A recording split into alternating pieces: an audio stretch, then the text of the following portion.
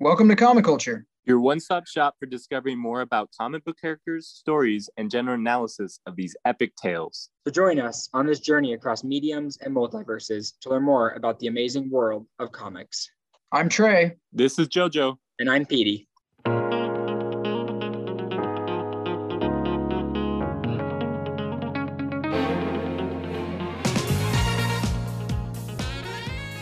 All right, thanks for joining us this week. We're going to start with a couple of updates on comics in the news, followed by our Canadian corner. Our resident Canadian JoJo is going to break down a few of our favorite heroes who just happen to be from the land up north. Then we'll talk about Jupiter's Legacy, volumes 3 and 4, break down House of M, all 8 issues, as well as setting our expectations for the Snyder Cut, which were released today, and Falcon and Winter Soldier, which comes out tomorrow.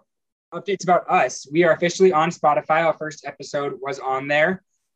We are going to be called the Comic Culture _club on there. Reason for that, it's kind of a book club format with this podcast. We like using that so that, you can find us and you can kind of follow us along with the stories. And then also just look for Thor's hammer. There's a couple of people that have similar handles, so we want to make sure that we are able to be found on there. We're also coming up on 100 Instagram followers, not too shabby. And we've also got in our profile on Instagram, we have what's called a Linktree app, which a quick click there will lead you to 3 other links. One where you can find our Spotify podcast. It'll open right in the app. Another that'll take you to TeePublic, where you can buy some merchandise with our logo. And a third, which will take you to a website called Substack. And that's where we are posting our character analysis blogs. So real quick, we've got Snyder Cut coming out today. In honor of that, one of my personal heroes, Todd McFarlane, has released for pre-order a series of action figures designed after the Snyder Cut characters, which are distinctly different in a couple of ways from the original release of Snyder Cut. I think the word that JoJo used was bedazzled and fabulous for Superman. He's in a black suit. Unless you're hiding under a rock, you've probably seen this. And the Superman S does appear to have a glittery silver look to it. So keep an eye out. Those are up for pre-order. It looks like it was designed by Gucci. But it's still only like $24.99, so that's the silver lining there. A couple of other crossovers. Fortnite, the new season release. I believe it's Chapter 2. What is it? Season 2, Chapter 6. They're very confusing. They make it as confusing as humanly possible. But one of the crossover skins is Teen Titans' favorite, Raven. She's pretty cool. Check it out. We're going to post about her tomorrow. If you are curious how you can get that skin, we'll break it down in the Instagram post. And then next week, my personal favorite, and I'm probably going to talk about this every episode until it comes out at least. Invincible drops next week, Friday, I believe, the 26th, and it's going to be a one-time drop. All the episodes for season 1 are going to come out at the same time, so binge away. Any thoughts on that? Anything else you guys want to add? No, I'm getting pretty excited for Invincible. That's all I've got to say. Awesome. All right. And then on a personal note, a recommendation, if anybody's looking for something to watch, on Netflix, there is a superhero show. It is probably technically an anime, but does avoid some of the anime tropes that you might want to watch out for. It's a little more of a mainstream show. It's called Tiger and Bunny, and don't let that scare you. It is actually one of my favorite shows I've ever found. It's only 1 season right now. But it's about 2 superheroes who work together. It combines kind of a game show with corporate sponsorships with, why are we heroes in the first place? So really cool show. Highly recommend. About 23 episodes, I think. So pretty good chunk for just a show with 1 season. They're like half-an-hour episodes, or? Yeah, like with anime, they're like 22 minutes, but they've got a 3-minute intro, a 4-minute outro. So, if you wanted, you could watch like 28 episodes in one day. I don't know that I recommend it, but it is humanly possible. But it is a quick watch. It's not. It is a quick watch. Yeah, it's not long, and it has like an interesting. Most anime will have like a mid-season point where they'll take a break, and then the second half of the season will even have like a different intro. So it does kind of feel like 2 separate seasons, and the theme changes dramatically at that point as well. So it's pretty cool. Cool. Well, to commemorate my 2 years here in Canada here soon, I'm going to be doing the character spotlight on the greatest Canadian superheroes. And so it's probably pretty obvious, but number 1 and number 2, for me, it's Deadpool, then Wolverine. And then 3, I'm gonna go with North Star. So something cool about North Star is that he is the first openly gay Marvel character in the comics. And they even have like in one of the series they like show the wedding ceremony, which I thought was pretty awesome. So he's got super speed and flight, and the ability to harness and project photonic energy blasts. So similar to like Captain Marvel or even Photon or Monica Rambeau. And then some quick facts, like we obviously love and know Deadpool and Ryan Reynolds, who plays him so well. And then Wolverine, who's also played so well by Hugh Jackman. But something interesting is that Wolverine was born in Cold Lake, Alberta, which is north of Edmonton. So it's like 5 hours from where I live. And my wife actually used to go up there during the summers and would like water ski and stuff. So got some personal connection to Wolverine. About as close of a connection you can get to a fictional character. Yes. And then Deadpool, even though in the comics it doesn't say it, we do get like a little spoof about it in the Deadpool movies, and he says that he's from Regina, which, yes, is a real place. That's where my mother-in-law is from. Is that how she pronounces it? Yes, it's pronounced Regina. Yes. Wait, I don't get it. What's so funny, guys? No, we'll explain it later. It rhymes with fun, right? That's exactly what Deadpool says. So you know exactly why Ryan Reynolds picked that place to be the origin of Deadpool, the birthplace of Deadpool. And on another note, there's actually just a suburb outside of Calgary here where I live called Balzac. Yep. So Canada is, I hope those that are listening and are from Canada aren't too offended, but yeah, it's just kind of like, what are you guys thinking? Hey, all press is good press, right? Yes, exactly. And Ryan Reynolds himself is actually from Vancouver, I think. Yeah, he is. He's from Vancouver. And then just quick facts. So Canada does have their version of the Avengers. It's called Alpha Flight, and it's led by Captain Canuck, which, as you probably guessed, is the Canadian version of Captain America. And then one interesting one that I actually quite liked was Sasquatch, which is like the equivalent of Hulk. And it's cool because he's connected to Bruce Banner in the fact that he was actually wanting to get the same results as Bruce Banner becoming the Hulk. The difference is that a portal opened up and he was given the title of the Beast, but he got to retain his intelligence, which is awesome. So he's just this big, hairy, Bigfoot Hulk, basically. So that's kind of cool. Sasquatch is actually a pretty cool looking character for, you know, what it is. I mean, it could have gone real bad. That's actually a pretty cool way to kind of give that team a Hulk type force. I mean, really, you're not a superhero team if you don't have a giant, monstrous, strong guy, right? Yeah, 100%. And when you read Sasquatch, you're thinking of like Sasquatch from the Slim Jim commercials. So like equally awesome. It's guys like that guy on steroids. Kind of goofy. So those are some great commercials, though, man. All right, cool. Well, thank you, JoJo. That was awesome.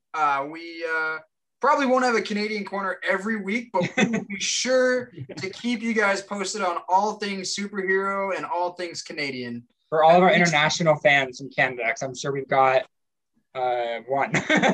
JoJo's wife. I hope so. All right.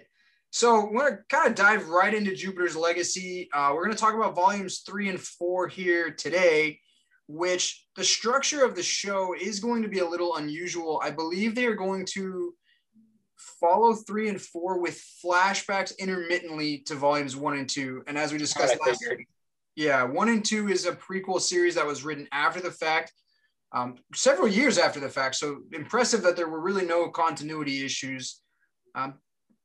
I was pretty much begging you guys to read this. I appreciate that you did. I want to kind of just get your thoughts. What were you expecting after having read 1 and 2? And were those expectations met, or how did it differ? And Pete, you want to go first?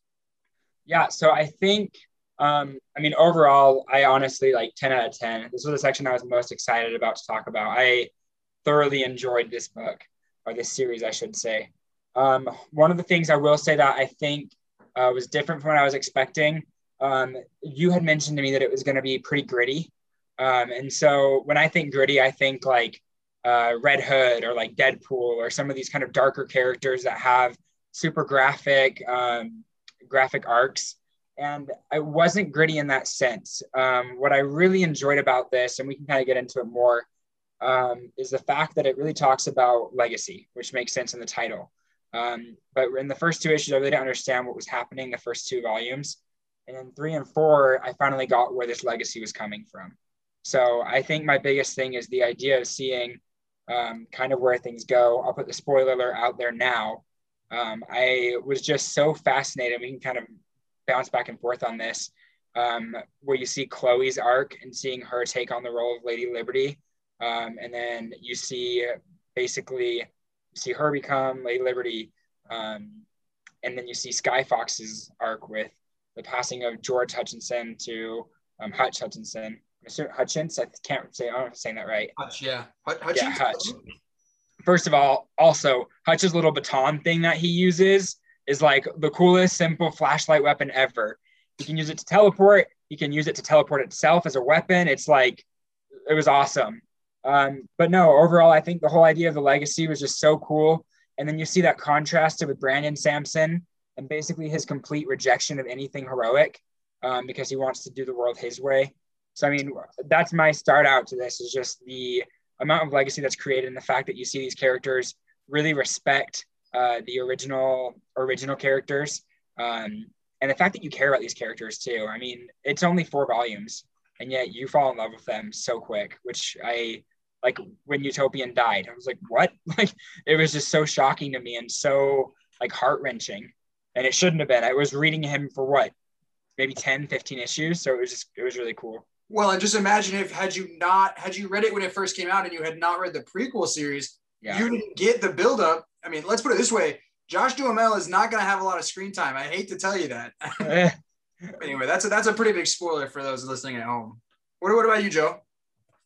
Yeah, I have to agree. I mean, this is really the first comic that I've ever read. Like, it's the very first. So as far as what I was expecting, maybe it's on a totally different scale, obviously, to you guys who have read comics, but I really enjoyed it. I will say that I wish that the characters were fleshed out more, like you got to know them more, because as PD says, on Chloe, right? Like, you really, really connect with her. I connected with her on such a personal level, not to the extent where I was doing things she was doing, but you know, just the rebellious teenage stage in life. And then you kind of just grow into this more mature role and realize that you can change as a person, right? Hers was obviously a more dramatic change due to obviously her death of her father and her uncle and her brother taking over the world.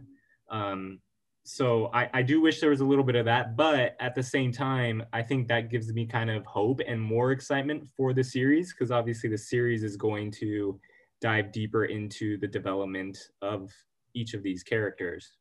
I hope so, yeah. Yeah. No, I totally agree, guys. That's a lot of my takeaways. And a couple of the notes that I had. One, I think we talk about the difference between an independent comic and more of a mainstream comic. We hit on this a little bit with Invincible last week. You get this feeling that over at Image Comics and Todd McFarlane and all these other guys that are writing independently, they have a lot more creativity. There's a lot, they can do a lot more, but it does come at the cost of a little less polish and occasionally more plot holes. And maybe we'll go into a couple of those. It's obviously nothing groundbreaking. I mean, Pete still gave it a 10 out of 10. So clearly still a phenomenal book, but again, maybe missing that last layer of shine that you're going to get out of your average Spider-Man comic. And that comes from the scope of these companies is significantly smaller.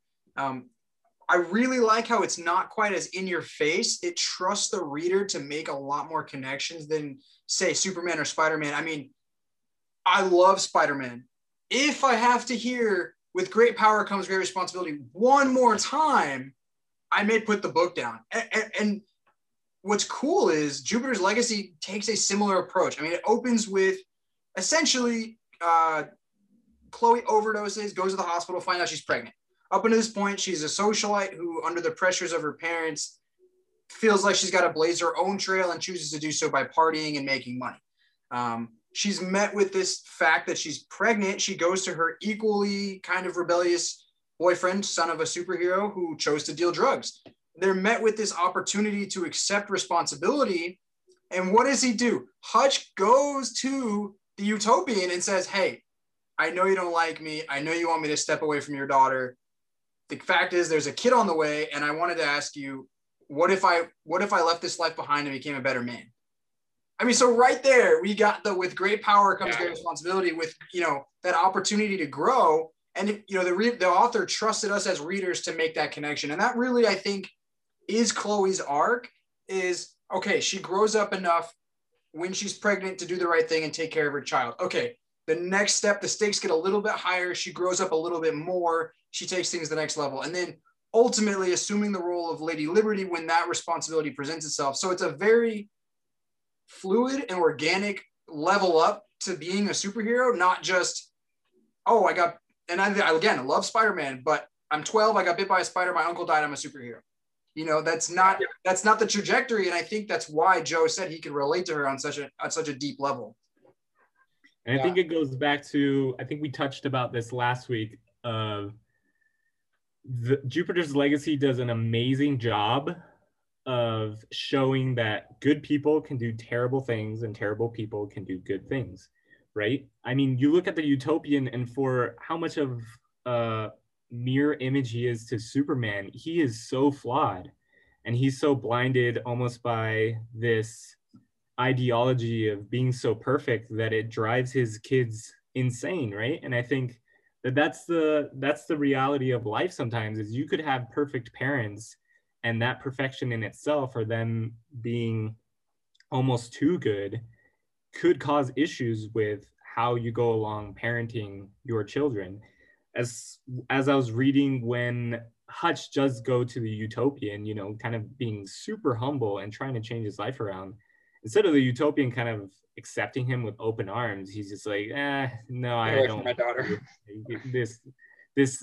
This can't happen, and it won't really happen, right? And I think that's realistic. I think as a parent, you kind of don't believe the younger generation, as you want to say, and you can get caught up in your own kind of morals to the effect that it actually detrimental to your own character.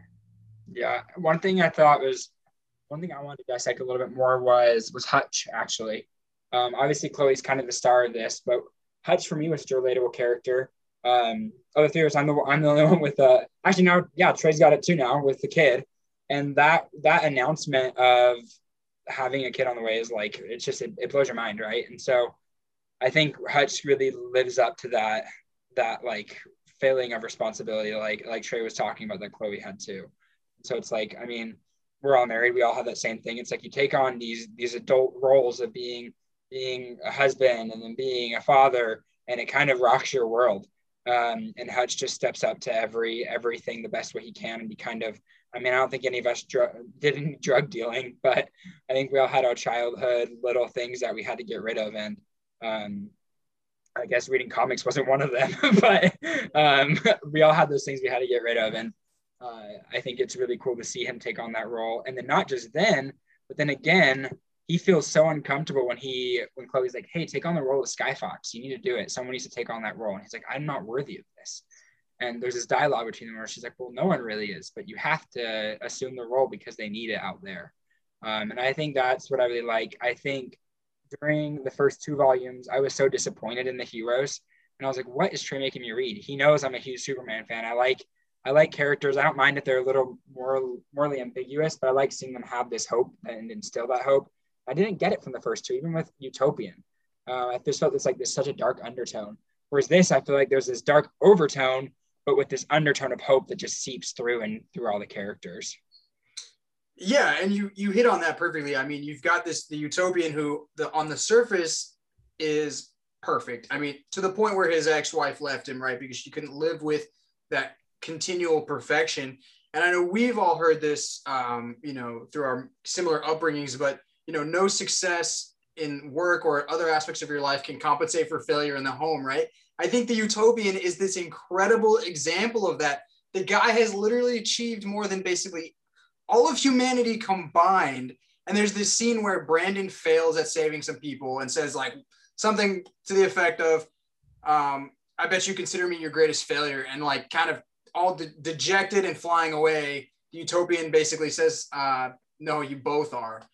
I mean, the guy knows he failed as a parent because he was so focused on being what the world needed that he didn't provide his family with what they needed. And I think as a parent, I look at that and I think, obviously this is not in the panels, but I think this is probably a guy who as a father was afraid to be vulnerable and let his kids see that he makes mistakes. So what do you have? You have two kids that have superpowers and chose to just go a completely different route because following in your footsteps was so intimidating. Instead of saying, hey, Brandon, come here. Hey, I messed up at work today. I could have saved way more people, but I made a bad decision, or I thought I was too rash, or I didn't trust my teammates.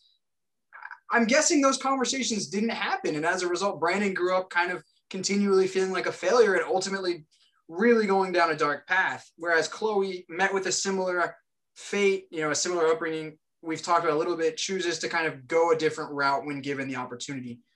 So I think this is an awesome example of how can we take comic book characters who are hyperboles of different personalities and learn from them. And this is probably one of the ones I've learned from the most, would be the Utopian and his family dynamics in Jupiter's Legacy. I will say this, does anybody know where Jupiter comes from? I was thinking the same thing, and I've racked my brain trying to figure out why it's Jupiter, and I could not figure it out. I have no idea. That wasn't like some pop quiz. Like you mentioned the legacy thing and I was like, oh, that makes total sense. But I never got the Jupiter thing. I mean, I guess here's now I think it might have come to me. We know that Jupiter in Roman mythology is basically Zeus, right? Am I off on my mythology there? Or one of the big gods of the mythology. Okay. And so Utopian's kind of that same way. We look to our superheroes in modern myths. And so this is now coming to me that they are the legacy of basically the modern gods. I mean, you've got Lady Liberty, who's an analog to Wonder Woman, who's an analog to Aphrodite and Athena and all of these Greek gods. And so that's where I'm thinking it's coming from, is their legacies to gods, basically. Well, he does look like Zeus, and he has a bunch of children who are failures. So I actually think that's a really good connection. You just made that right now? It's been like thinking about it for a while, but then once you start talking about it, finally clicked. So thank the podcast gods for giving it to me now. That's actually pretty impressive. What I was thinking is it's just open-ended, right? Because there's so much more that Mark Miller can write about. And one of those things that's open-ended was the moon of Jupiter, wasn't it? And he found that transmitter, and we have no idea where that's going or why that was significant, or if it is significant, right? Because there were a few callbacks that make you think, okay, this is going to come up, but then it never did, right? Yeah. And that was one of my questions. So it's a great point. I had forgotten about that because it didn't come up again. But linearly, the way it was written was 3, 4, 1, 2. So that was kind of at the end of the most recently written thing. So to JoJo's point, there's a decent chance that they move forward with some kind of semi-prequel continuation there. But what are your expectations for a continuation? There is a volume 5 announced, and I believe the title was Why Do We Love Our Children So Much? But that was, I think, announced in like 2014, and I was not able to find it anywhere. So what do you guys think is going to happen next? So I thought about this today, and I'm going to be honest with you. I am very concerned because, so here's my thing. The reason why I think it's so good is because it's so self-contained in those volumes. And so my worry is, where are they going to go with it? Are they going to end up falling into the tropes of, the other things you see in comics? Don't get me wrong. I love comics in general. But right now, when a character dies in DC or Marvel, you'll see them within a year or two. Like, they're not going to stay dead. Utopian's not coming back. Like, there's no way. Mm-hmm. But that's my thing, is it's like with them expanding this out and kind of starting this whole new thing, I worry them falling into the typical things instead of continuing to go that route. Hopefully I'm surprised. I don't want to be like a negative person on it. I'm excited. I'm going to read it, obviously. But I'm going into it with this idea. I'm a DC fan, so I take everything lightly because you never know if you're going to get an A plus or get some. You might get a Wonder Woman 84. So I'll leave it at that. Well, in the words of Vision, a thing isn't beautiful because it lasts. So I think you hit on something great there. Is that sometimes shorter is better? Yeah. What about you, Joe? Yeah, I have to agree. I think there is some beauty in it. I think us as human beings, we want to know the answer to everything. And so there are huge plot holes, right? So at the end of technically volume 3 and 4, which are the prequels, right? We are kind of left wondering, where did these other superheroes come from? That miracle, that group. Volume 1 and 2. Yes, yeah. Sorry, 1 and 2, the prequels. That group that Miracle Girl joined, how did they get their superpowers? And how is it that there's so many superheroes towards the end of the series, right? And I cannot believe that, the founding superheroes were the ones that conceived all of those superheroes. That's that's got to be some kind of record. Hey, I'm not sure. Jupiter and Zeus. Yeah. I will say, true, yeah. I will say, if they put it to the page, I'm not sure I want to read that comic about how they make all those children, because I guess, maybe you're reading it for the plot, but that's a great question, though. I will say, I after reading a couple of independent comics that are still relatively self-contained, and then another one of my favorite runs that is even still relatively self-contained despite being a Spider-Man Marvel property, and that's Ultimate Spider-Man. That Ultimate Spider-Man run and Invincible are two of my favorite runs, and they each run about 130 to 150 issues. And then they kind of end. And I think that is a really, really good space to operate in. Is 100 to 150 episodes is kind of where you can go and you can develop stuff out. But then if you cut it hard, people aren't coming back from the grave and, Superman's not getting up again. I think you can have a powerful story that also has a lot of weight to it as well. So that's just my personal opinion. I think Invincible runs 130 and then Spider-Man runs like 160 before things change up a lot. So that's kind of a thought there. If they did do 50 to 60 more issues, it might still have that kind of that short feel. But I agree. I think it's kind of cool that it just ends and, man, we have no idea what the alien transponder was, and we'll probably never know. It's kind of cool. So one other thing I want to mention on Jupiter's Legacy that I thought was really interesting. So in the first 2 volumes, we had talked about the artwork. And I loved the artwork in the first one. I talked about that. But Trey kept telling me, well, it changes a lot with a new artist. And I had not looked at anything from 3 and 4. So I didn't know who the artist was. I hadn't looked at any of the things besides like the main covers, but not even that much. The minute I opened up volume 3, I was like, wait a second. I know exactly who this is. And so his pen name is Frank Ketley. And he has done the art for some of like the most famous runs of all time. And his artwork is so it's so distinguishable from the rest. One of the ones that he's most famous for is All-Star Superman. There's such a comparison. The minute you see Chloe's face for the first time in the first panel, I was like, oh, that is definitely him, because it's almost like I can't even, it left me speechless because the artwork is so beautiful in it.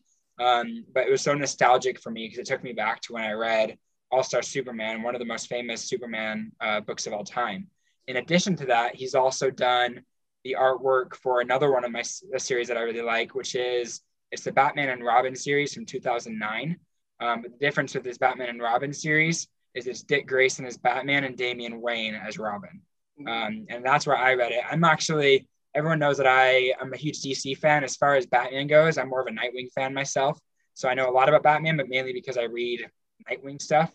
And so I love this run because you see him take on the role of Batman. And again, Frank Ketley does the artwork for it. He also does some work on a modern comic. He's not the main artist because that's Mitch Gerard's, but he does some inking for a new comic by Tom King, which is Strange Adventures, and he does some of the artwork for that too, the ink in that. If you haven't looked up art for Strange Adventures, I'd highly recommend it. Tom King and Mitch basically said the goal for this this book is to just make it beautiful. So again, I think I want to talk about that because I think Jojo did a good job last week talking how Mark Miller has a good resume.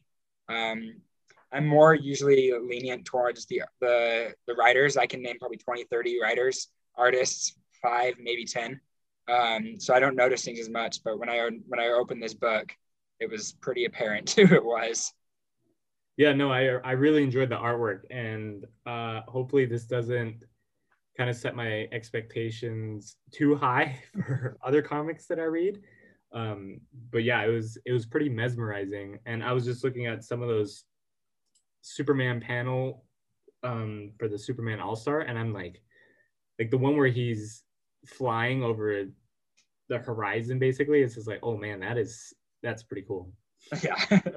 And if you're trying to draw a comparison between the Utopian and Superman, I mean, how better to do it than take the most iconic Superman artist of all time and have him draw him in several of these same poses, which is just incredible. Pete and I have had several conversations about how which can you get away with, bad writing or bad drawing? Yep. And I think we've come to the same conclusion that the writing needs to be good, but I have to say I'm going to pick up All-Star Superman solely based on the art, and that says something. Did you guys have something I like to do too? Is pick a favorite panel from like kind of each book, and that's the cover art's great, but sometimes the cover art's so much and it doesn't necessarily indicate anything that actually happened in the book. Did you guys have a favorite panel from this series? I think for me there was a couple, but I'll do the one that to me was the most unexpected. But that kind of drew out the image in my head, like really let my imagination run wild. And that's when, is it Barnabas Wolf? Kind of the hunter for Walter and Brandon, who's got the ability to kind of change the molecules around him. And he's interviewing basically this office lady, right? See if I can pull it up really quick. And he's just asking her questions like, hey, I see that you haven't like paid your energy. Oh, it was Joan Wilson. So I've seen that you haven't paid your energy bills, and she's got pretty good excuse. And he's like, okay, yeah, that makes sense. And he's kind of on the hunt for superheroes. And then he's just like, okay, I think we're done here. Like, you're obviously not a superhero. And then the punchline is, I just changed the molecules in here for the air to be toxic. And she looks around and everyone in her office is just on the ground dead. And that's when she realizes, she's like, oh crap, right? And then she just jumps through the skyscraper and then just turns into this giant woman, and her name is Skyscraper. So in my mind I was just like, man. And obviously the drawings and the panels really drew it for me in my mind. I was just like, I can't wait to see this when they do it live action. I think it was just like such a cool twist. Yeah, it'll be interesting to see how they adapt it for sure. They did another one with her when they were showing the Supermax, and it doesn't really look that unusual because panels can scale and get bigger and smaller. But then you look a little closer and you see that there's hundreds of superheroes in the Supermax, and then there's her, and she's super huge, and her cell is just like 4,000 times the size of everyone else's. So they did a lot of really cool things panel to panel. That they took some risks that I really liked. What about you, Pete? Yeah, so I've got a few. Most impactful is Utopian on the ground dead with his skull blown up, basically. That's the most impactful. Favorite's an interesting word choice. I don't think I can call that my favorite one.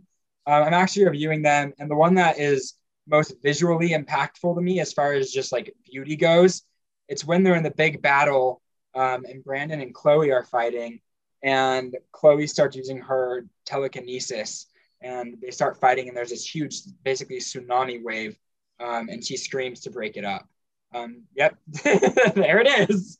We both pulled it up on our iPads and phones. That scene to me, I'm a huge, I always loved water. I think the idea of water in fights is super cool. So seeing that huge wall of water, and then her breaking it up. I think I stole Trey's though, but that's definitely the most visually impactful for me. Yeah, well, lucky for you, I had two.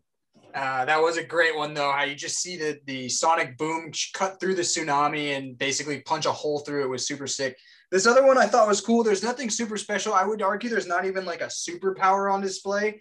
You just have Skyfox basically Spartan kicking Walter, which is so cool when you think about it, because that's what, 50, 60 years in the making. The guy stole his wife how long ago?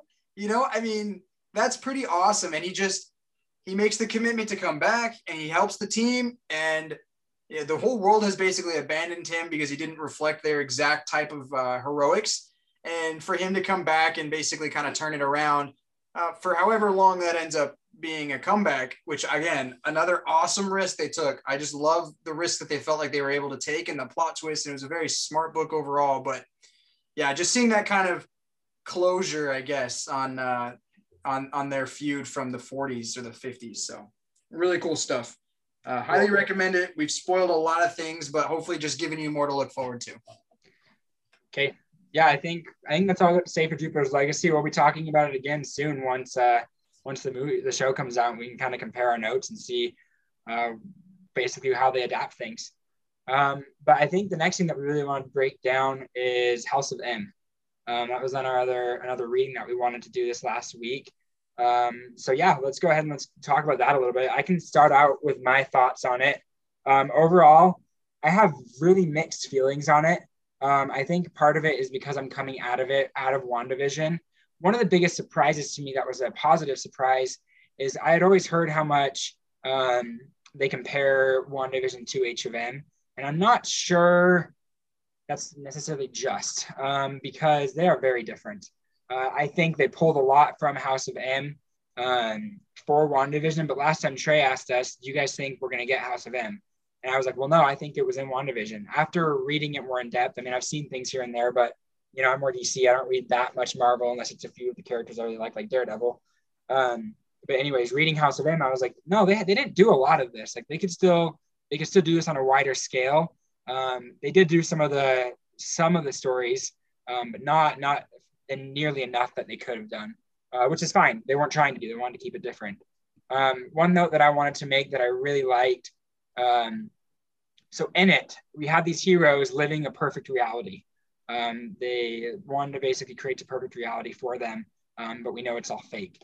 One of the things that it reminded me so much of is a very classic Superman story. It's Superman Annual 11 in 1985 by Alan Moore, with the main villain being Mongol, and he finds, I think it's like an alien organism called Black Mercy, and you put it on someone's head, and it makes them live in a dreamlike state while keeping their body in like a catharsis or a paralytic state. And so in that, they're living a dream of a perfect life. So they're dying on the outside, but on the inside, they're living a perfect life.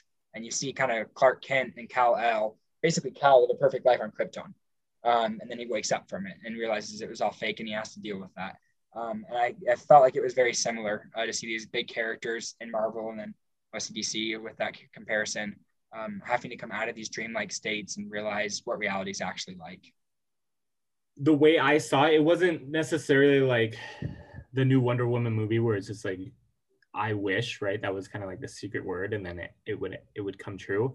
It was literally Wanda creating a world, a reality with a big bang and everything that led up to a life, to experiences that were very much real, not just a dream or just a moment. Yeah.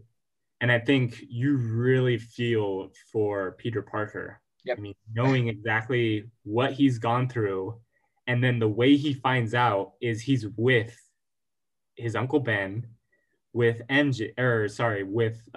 Stacy, and with his aunt, right? Aunt May. And so that's just got to be such a gut punch to realize in your reality, all three of them are gone, right? And so you really feel for him, and it kind of just puts into context the decision that they make to go after Wanda, right?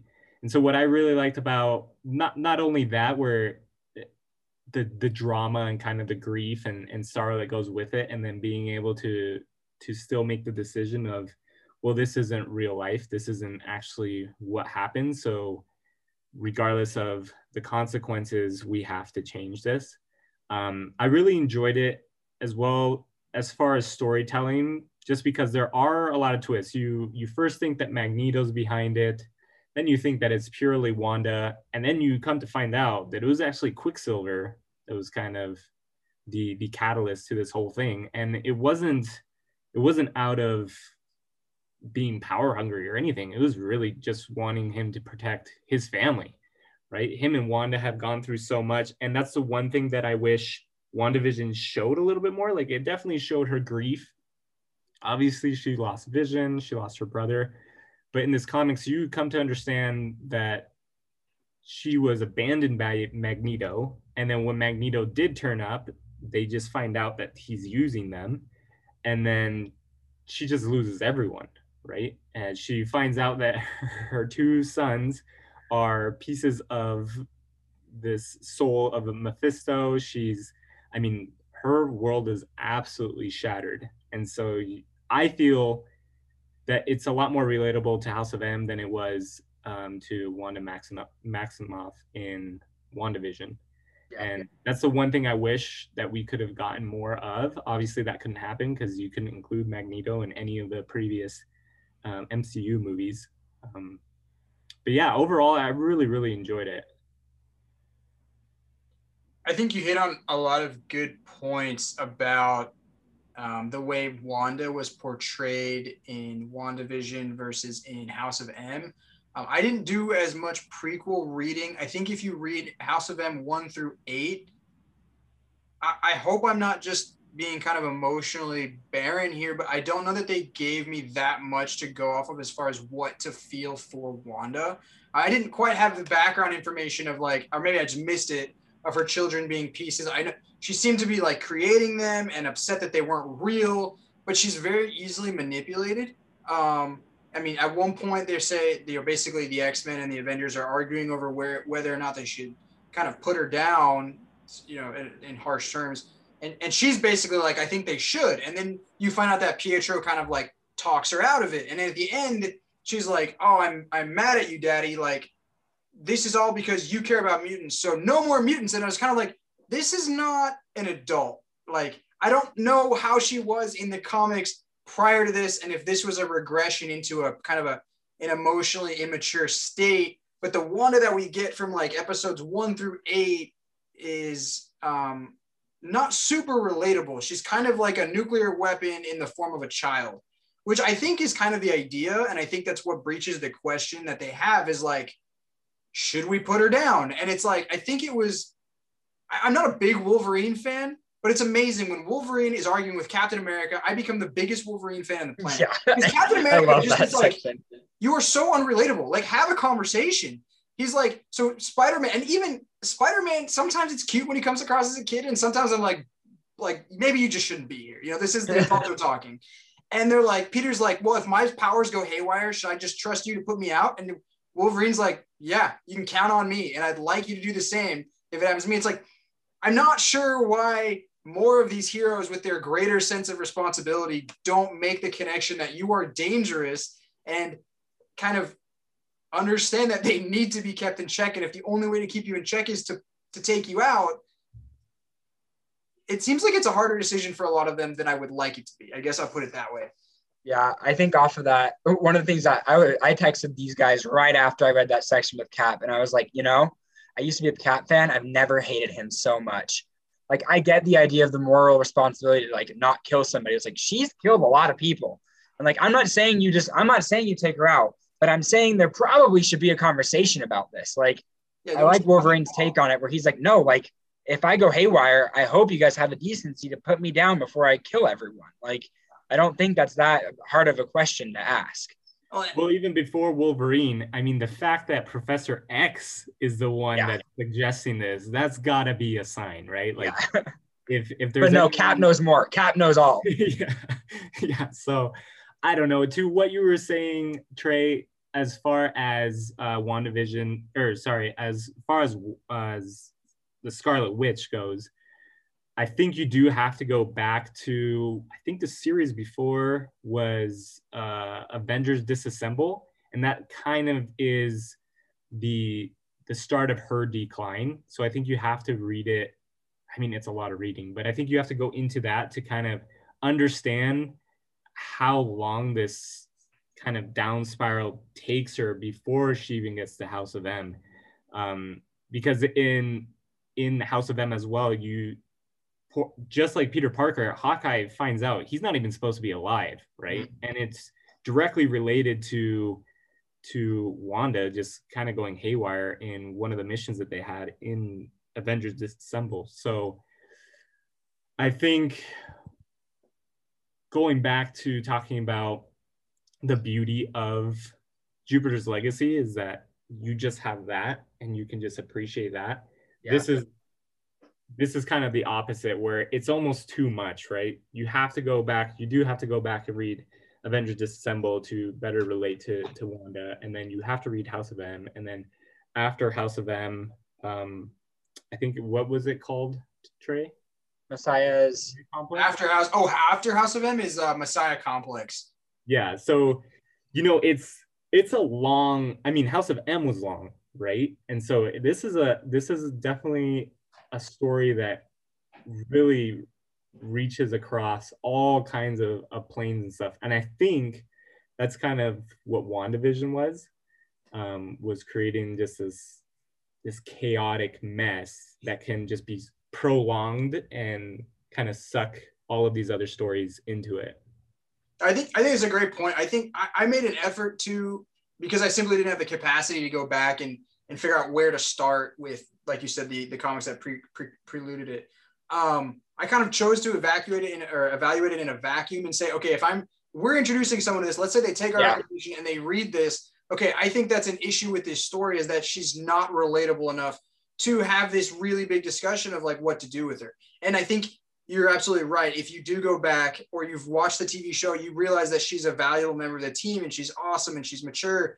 But if in this kind of 8-episode snapshot, she's not really that, and that's a sad kind of de-evolution for her character, but it applies to more than just one character. I mean, if you look at Captain America, if this is your introduction to Captain America, let me just say, I hope it's not, because I don't think anyone would really feel compelled to read more about him, which is funny because there's a panel I kind of held out as one of my favorites that I was going to bring up. Scott Summers as Cyclops is kind of viewed in a similar light as Captain America. He's constantly called the Boy Scout. It's kind of unjustified, though. I mean, he does kind of toe that line of trying to do the right thing all the time, but he does also kind of do what it takes to get the job done. And he kind of goes on this monologue when they've put the team together to go stop Wanda. And he basically goes, I want to talk to you guys for a second. I've basically been leading the X-Men since I was a teenager, and I've prided myself on restraint. Taking a moral high ground was where violence was concerned. But today, there's no other way to say it. If we fail here, we lose everything. Basically, I want you to put your moral boundaries on hold. We have to do what is necessary to protect our species and the world. And it is what it is. And even if Cyclops lives the other 99% of his comic book life echoing Captain America, for him to have like one moment like this where he said the stakes are too high, we need to do what's necessary, that goes a long way with me as far as him being a character with depth and being, well, at least at one time he was willing to sacrifice his kind of arbitrary set of morals and do what needed to be done. And I really liked that as far as something positive that came out of an eight episode arc where all the mutants were basically eliminated. That was like one of the few positives, I think. It was kind of this evolution of leadership from Cyclops. Yeah, I think that's great. And just to like wrap this up with talking about like the introduction to Marvel, one of the things I think especially we get the perspective of JoJo here with Jupiter's Legacy, reading it self-contained, great. You can read the whole story and understand it. With comics, usually it's not that clean. It's pretty hard to pick up somewhere and without any context of what happened previous to that story and just pick it up and go. And so I think with House of M as a standalone, I don't know if it works that well because it doesn't have that connection that a new reader would have. But unfortunately, you got to start somewhere. And so it's one of those things where it's like, you got to find those stories that you're intrigued by and read as much of them as you can. Do you guys have any other comments you want to make about WandaVision or about House of M? I think in that case, to transition just for the last few minutes here while we're closing up, we had a big release today. I have been off of social media today because I do not want any more spoilers than Zack Snyder himself has already given. But Snyder Cut came out today. We haven't watched it yet. I was tempted to throw it on at work today, but decided against it because I didn't have 4 free hours at work. No, enjoy it. You waited long enough. Watch it. Give it your full attention. Exactly. So been fighting for it. But yeah, we kind of want to go through some expectations. I'll let you guys, do you have anything that you want to talk about or something you're excited for with this? Well, so I watched Batman versus Superman last night, and it was actually the first time I watched it, and I watched the unlimited edition, so the longer version. Wait, so you had not seen it before? Like, I hadn't seen it at all before. And the reason why I didn't watch it is because I just heard a lot of people were disappointed in it. And then when I watched Justice League and Aquaman, especially Aquaman, I was just like, I will never get those 2.5 hours back of my life. That was so I didn't like it. So I was just like, well, there's no point in watching Batman versus Superman. Everyone that I've talked to has said that it was terrible. But I was excited for Snyder Cut. So I was just like, well, I need to watch this, and I should at least watch the full version of it, which I did, and I actually really enjoyed it. Like, it's not my favorite, but it was still pretty good. And we kind of talked about this last night. My biggest beef with it was Jesse Eisenberg's rendition or portrayal of Lex Luthor. Like, I don't know, I'll be honest, I don't know a lot about Lex Luthor, but just watching it, I just was feeling more Joker vibes than I was this super genius kind of supervillain. And so that kind of turned me off. And then the hypocrisy at the end where he's like celebrating that Darkseid is coming and like these other superhumans are coming to basically destroy Earth when he wanted Superman to die for the same exact reason. So to me, it was just, yeah, it just kind of didn't really make sense. But as far as Superman's character, Batman's character, I thought it was really well. And both characters were fleshed out really well. You see both sides, you understand both sides. It's got me more excited for being able to watch the Snyder Cut.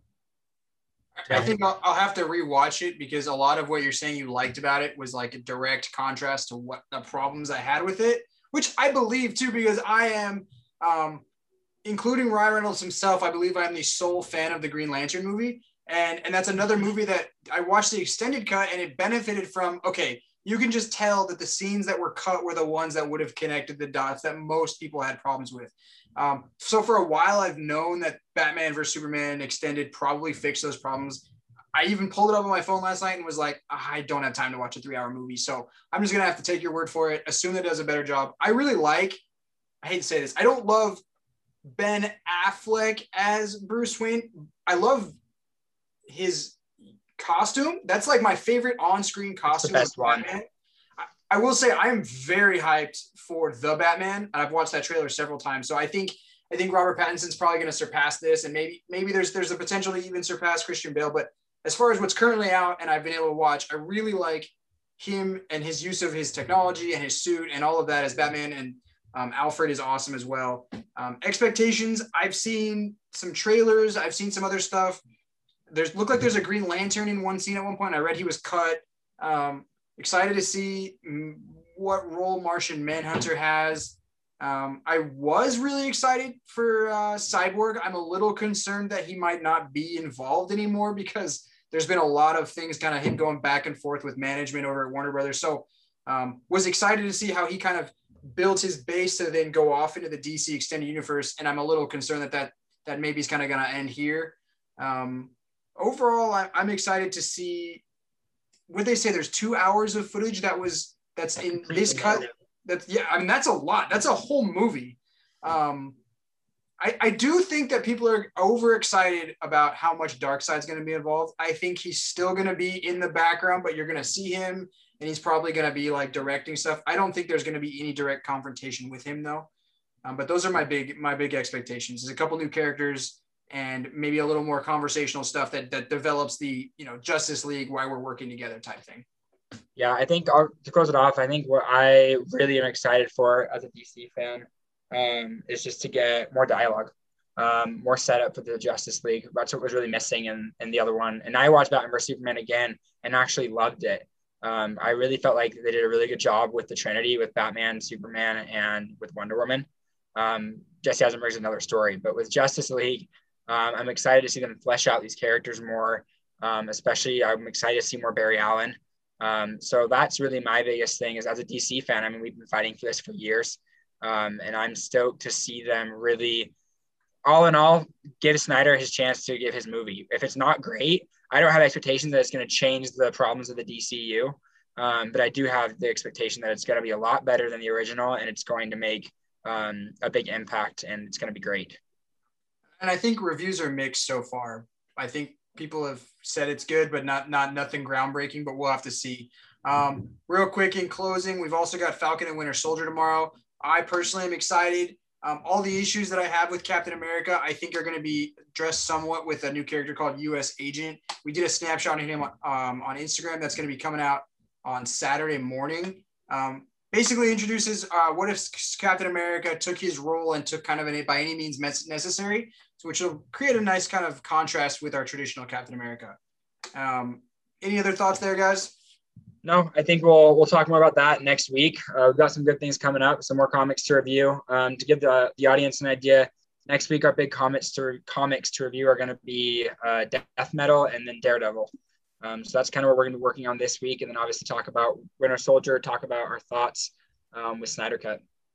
And if you haven't seen it yet and you have Disney Plus, check out what's called the Marvel Studios Legends. They do a brief kind of character highlight reel of the characters as they come up in these shows. So they've done Wanda, Vision, Falcon, Winter Soldier, and the one I think just came out today was Zemo. And those are some of the kind of the coolest things that I think Marvel's even put out. They're just awesome little 7-minute highlight reels of these characters on screen moments. So, all right. Thanks, guys. We'll see you next week. See you next week. Good. Have a good one, guys.